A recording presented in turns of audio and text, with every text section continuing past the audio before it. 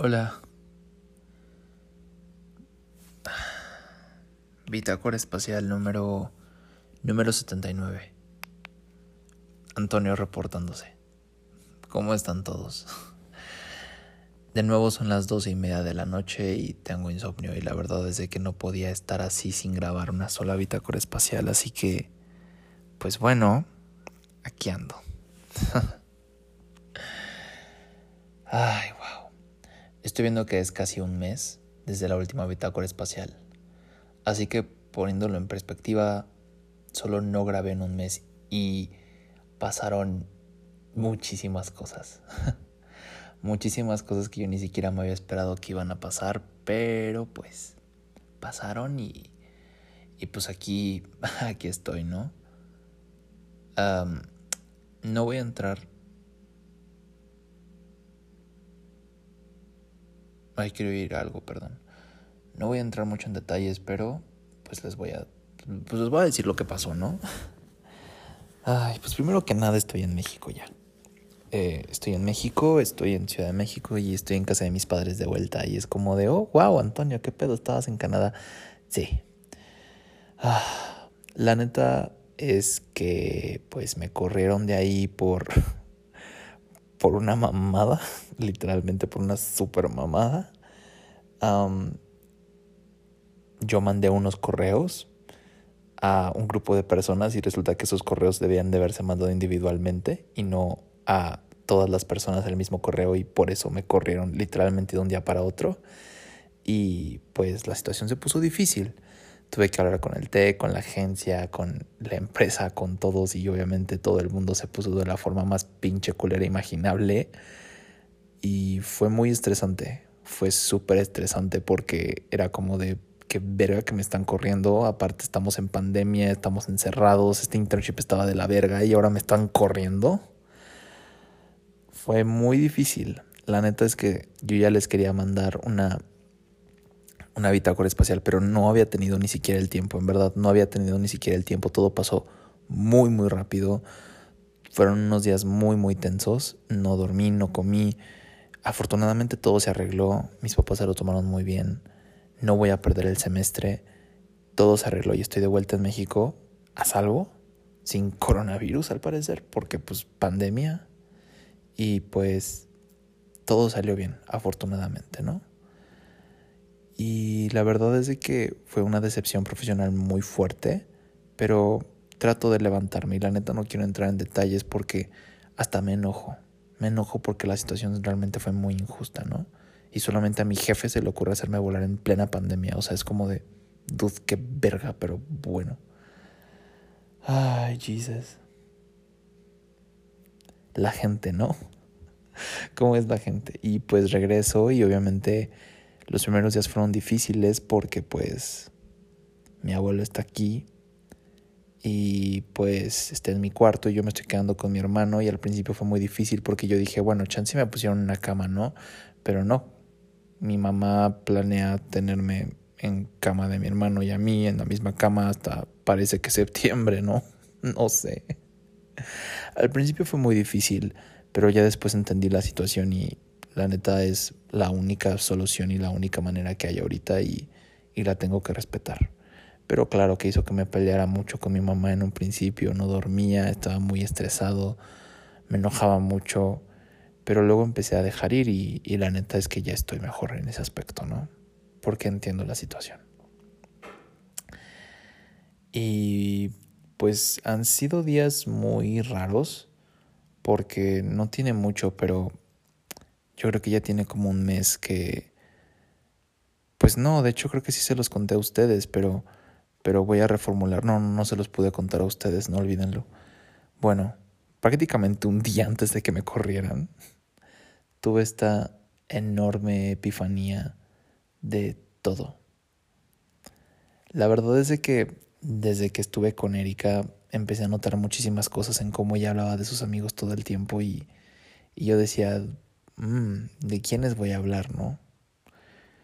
Luego hubo una vez en la que me puse a hablar con Ana Paula, ¿no? Y de la nada empecé a llorar y no le dije, ¿no? Y ya, y terminé la llamada de Ana Paula y empecé a llorar mucho.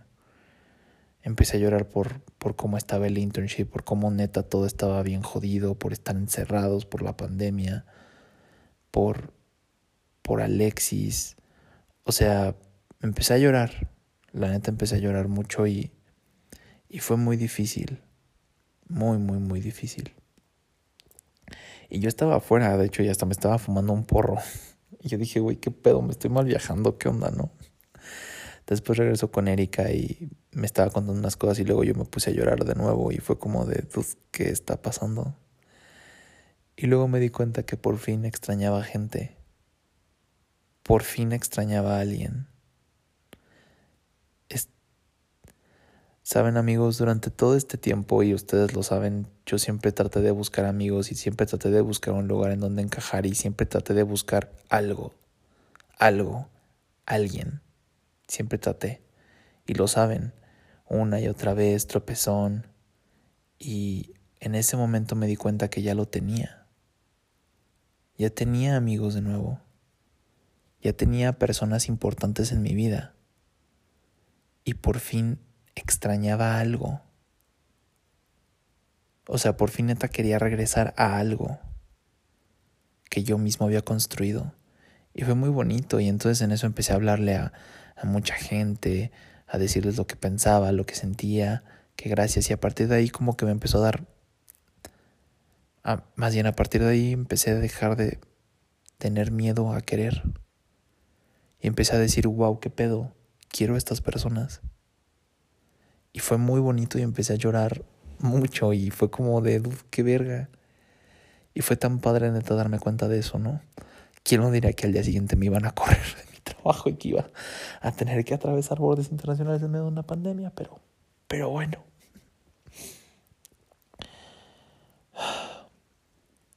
Han sido unos días muy raros porque me he sentido muy raro y la neta va a ser muy difícil poder contener todo lo que está sucediendo y todo lo que estoy sintiendo en una simple bitácora. Y obviamente yo creo que saben por qué no les pude grabar. No he tenido espacio personal ya en muchos días. Le mandé un mensaje a Nel, a Samantha y apenas hoy a Uriel, explicándoles todo, cómo me sentía para tratar de hacer las paces. No para volver a ser amigos como antes, pero mínimo para estar bien. Porque yo ya miraba sus recuerdos con nostalgia, no con melancolía. Y la verdad es que se lo tomaron muy bien. Anel se lo tomó de la manera más Anel posible y yo creí que ni siquiera me iba a contestar, pero la verdad es que sí me contestó. Y fine, a su estilo, pero se lo tomó bien. Sam también se lo tomó bien. Me empezó a sacar un poco de plática y así, pero pues honestamente ya no me sigue contestando los mensajes, ¿no? Pero es porque así es ella y siempre ha sido así, entonces como de, ok, lo entiendo. Y hoy apenas le mandé mensaje a Uriel. La neta es que yo no sabía si mandarle mensaje a Uriel y a Manuel, pero dije, tengo que hacerlo porque ya empecé con Anel y con Sam y tengo que terminar esto. Y ya, y se lo mandé. No me lo ha contestado, yo siento que se va a tardar unos días en hacerlo porque es Uriel. Y ahora sigue Manuel. Es muy raro recordar a Manuel, muy raro. Hay momentos donde lo recuerdo como si fuera un hermano mayor para mí y hay momentos donde lo recuerdo con mucho coraje y enojo y luego hay otros momentos donde lo recuerdo con amor y cariño, pero no ese amor fraternal. Me acuerdo de muchas cosas y creo que puedo definir que mi amistad con Emanuel fue muy rara. Saben, hay momentos en la vida donde a mí nunca se me van a olvidar y creo que nunca se me va a olvidar el momento en el que Manuel rompió con su novio de aquel entonces en la preparatoria. Estábamos a punto de graduarnos, literalmente. Y me acuerdo que se me había ocurrido esta gran idea de ir a mi otra casa. Cuando entonces mi familia tenía dinero, a mi otra casa, que ya vendimos, ¿verdad? Y pues ponernos bien ebrios. Me acuerdo que Manuel estaba llorando muy horriblemente por este hombre.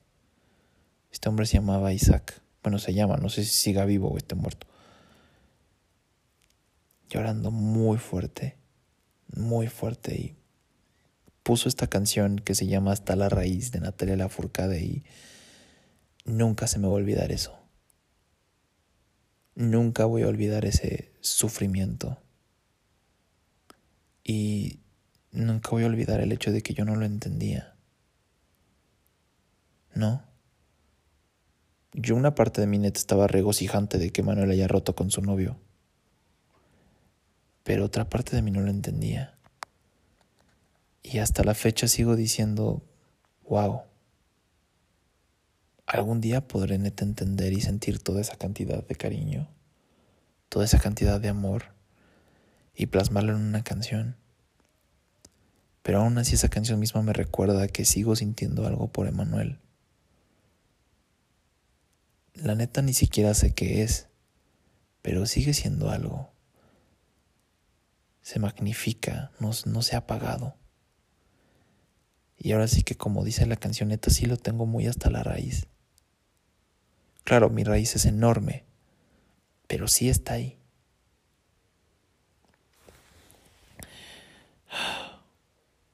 Y no sé, recordarlo es muy raro. Con Emanuel la nostalgia vive, pero también me pone un poco triste por cómo terminaron las cosas. Me pone un poco triste por el hecho de acordarme que él nunca sintió nada por mí. No, y también me pone triste el hecho de cómo yo mendigaba neta su cariño. Mendigaba muchas cosas y me enfocaba tanto en él de una forma increíble y me comparaba súper cabrón. Y tampoco estaba chido. A veces hasta parecía que yo neta estaba más encaprichado con Emanuel que enamorado. Y creo que nunca voy a poder entender eso porque no sé si me he enamorado. No sé. ¿Y de quién? Tampoco. A veces pensar en Emanuel también luego hace que piense con Gerardo porque comparaba mucho el sentimiento que tenía por ambos. Pero Gerardo resultó ser una persona horrible. Y Emanuel, pues no resultó ser una persona horrible, pero pues sí resultó que pues no le importaba y sí resultó ser un muy mal amigo. Y no sé qué le voy a decir. No sé qué me va a contestar. Y cuando termine de hablar con él, no sé qué va a pasar después. Probablemente nada. Igual que pasó con Anel, probablemente nada.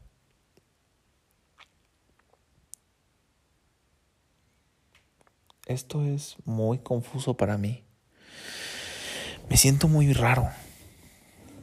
Ahora también, ayer tuve una discusión súper fuerte con mis papás, pero fuerte. O sea, de que, me puse todo loco. Todo loco me puse súper loco. O sea, de que a gritarle fuerte a mi papá, de que con groserías así súper fuerte. O sea, de que, wow, loco.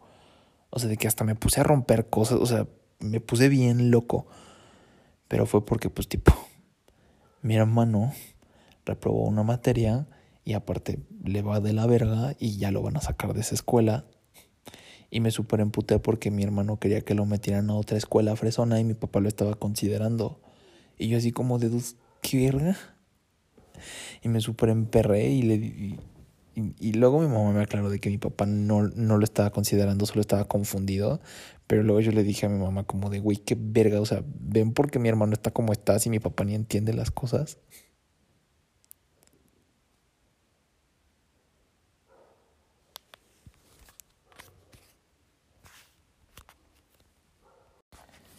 Sorry, es que he hecho unos ruidos y es como de wow, se me hace increíble que no puedo estar ni siquiera de noche y hacer un simple ruido sin despertar a nadie. Pero bueno, whatever. Am, ¿En qué estaba? Ok. Bueno, entonces yo, pues, tipo, me súper mega estresé por ese hecho, porque dije, es que neta no es posible. O sea, es como de cada neta que vengo para México siempre es un problema con Emilio. Siempre era un problema con Emilio. Y es un problema con Emilio. Siempre, siempre, siempre. O sea, me acuerdo que el semestre pasado cuando perdió la beca, literalmente el niño hasta se enojaba.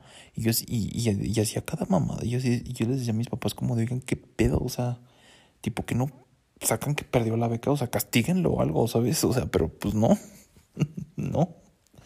Lo trataban normal y mi hermano andaba normal. Y yo así como de, ¿qué pedo? No acabas, o sea... Y yo me súper emputé y les dije como, ¿qué pedo? O sea, tipo, yo por lo que me pasó en mi internship andaba súper mega estresado por todo lo que pasó y este niño ve, pierde una beca, reprueba materias y lo van a tener que hacer y ve, anda como casi como sin nada y se pone nada más a llorar. Entonces me súper estresé. No, y sí le dije, mamá, es que no es pinches posible que neta este niño, o sea, que reciba la misma educación que yo y aparte nació con todas sus facultades bien, no nació con la misma enfermedad que yo y es como de... y no la puede armar. O sea, no mames. Me desesperé mucho. Pero pues ya la cosa se arregló. Me disculpé con mi papá. Y pues mi hermano dijo que pues va a tratar de entender. Yo no sé si lo haga, la neta. O sea, a mí qué más me gustaría neta tener un hermano del cual yo pudiera depender, ¿sabes? Y que fuera recíproco. Pero con Emilio no es recíproco. Con Emilio es solamente Emilio existiendo y no haciendo nada. Como siempre. O sea, y puede que sea una persona súper acomedida, y puede que sea una persona súper buena, y puede que él tenga mucho más tacto que yo, pero en sí los movimientos familiares serios, el niño no hace nada. Y es como de, tiene 20 años y neta parece que se comporta como un chavito de 15. O sea, neta, ¿cuándo va a madurar? ¿Cuándo? Espero que neta le haya caído el 20. En serio. Pero si no, pues ya el tiempo lo dirá. También me di cuenta de que yo estaba muy estresado por futurizar tanto. Pero es como de no, ¿cómo no quieren que futurice? O sea, estamos en pandemia y yo me gradué en 6 meses. O sea, me voy a graduar en una de las peores crisis económicas de la historia. No está chido. Pero pues trato de controlar eso. Entonces, lo que les quería decir es que a pesar de mi epifanía y a pesar de todo lo que he avanzado y he logrado y superado, me vienen muchos altibajos. Muchos. Y la neta es que a veces es muy difícil controlar. Hay unos más fuertes que otros. Como ahorita. Así que la situación está rara, ¿saben? O sea, como que hay muchos motivos para que yo esté muy triste, pero no lo estoy. Pero tampoco estoy feliz. Y sí, o sea, es raro, ¿saben? O sea, porque sí estoy feliz a veces, pero luego no. Es raro poder definir cómo me siento. Lo único que quiero es que neta esta pandemia se termine y volver a algo, ¿saben? Porque ahorita no sé nada. No sé absolutamente nada. También yo creo que tiene que ver con mi cumpleaños. Ya mero entro en la etapa de los 15 días. También tiene que ver eso. O sea, cada que se acerca mi cumpleaños, neta, me pongo en un mood bien raro. Me tripeo muy raro. Y ahora es, pues, ver cómo, no sé, o sea, todo ahora es diferente.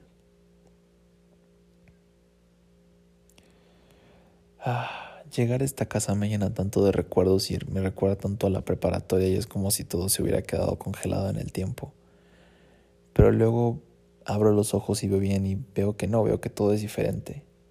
Pero es confuso, porque por fuera se ve igual, pero por dentro es otro pedo. Me da miedo de caer. En serio. Me da miedo.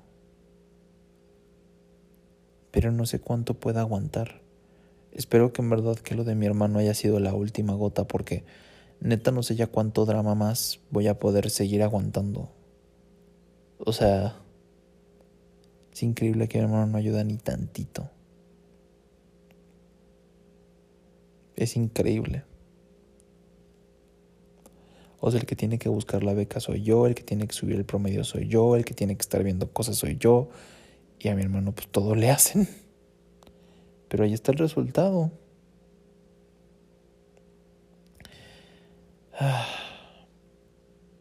Neta es muy difícil tratar de querer a mi hermano con esto. Es muy difícil, muy duro. Pero trato. Y en otras noticias, he tratado de comprar Animal Crossing todo el día, pero no he podido. Porque no he podido ni siquiera ir a cambiar mis dólares. Y eso me emperra. Pero pues, bueno. No sé si decir esto porque siempre lo digo. No, lo voy a ahorrar. Me lo voy a ahorrar porque no es necesario mencionarlo. Y también me quedo pensando y digo, ay, chale, ¿no? Porque siempre me tengo que topar a vatos de la verga. Honestamente. Me tengo que topar a vatos muy de la verga. Y como que ya me cansé. O sea, como que ahorita neta ya digo, güey, ya me cansé. O sea, ya me cansé como de tanta mamada. Y todavía ir a hablarle a Manuel y es como de ver qué pasa. Y no que pase con él, sino que pasa conmigo. ¿Qué voy a pensar yo después? Pero honestamente creo que más que nada, yo creo que uno de mis mayores temores es que no pase nada después. Que siga igual. Y honestamente creo que chance sí va a ser así. Va a seguir igual. Cuando la pandemia se quite ya va a ser casi hasta julio. Y yo voy a tener que entrar en verano. Y no sé, chance hasta me voy a tener que ir a Monterrey o no sé, o sea. No sé. El hecho de saber que voy a tener que pasar mi cumpleaños aquí encerrado, justo con el Día del Padre, va a ser muy aburrido. Es como de, güey, qué hueva. Y pensar que el año pasado pude haber tenido un cumpleaños súper increíble y me tuve que venir para acá, cosa que ni quería. Entonces como de... Dude, ¿cuándo voy a poder tener un cumpleaños chido, honestamente, sin que me lo joda nada? No me acuerdo de mi cumpleaños. Bueno, mi cumpleaños 21 igual también estuvo bien jodido, o sea... Y mi cumpleaños 20 pues que ni se diga. O sea, creo que el último cumpleaños en el que sí me celebré... Bueno, no... En el cumpleaños 21 se estuvo, entre comillas, chido porque sí me fui de antro y así. O sea, no el mero día, pero mínimo sí en la semana. O sea, no, o sea, también yo me mamo mucho. Pero sí estaría chido, o sea, tener un día en el que sea mi cumpleaños, el mismo día empedar y mis amigos y todo. Pero, la vida, la vida. Es muy dura, amigos, muy dura. Y ahorita no sé qué verga. He decidido que voy a empezar mi proceso migratorio a Canadá en cuanto me gradúe. Porque, cagadamente, el hecho de regresar aquí no hace que extrañe Toronto en lo absoluto, pero ha hecho que extrañe mucho Vancouver. O sea, me han dado unas ganas de volver increíbles. Y de hecho me dio una nostalgia muy cañona al volver aquí. O sea, como que era una sensación rara. Una sensación que la última vez que la sentí era cuando estaba en Vancouver. Y no sé por qué. No sé en qué se relaciona. Pero fue una sensación que tuve los primeros días. Creo que chance fue adaptabilidad.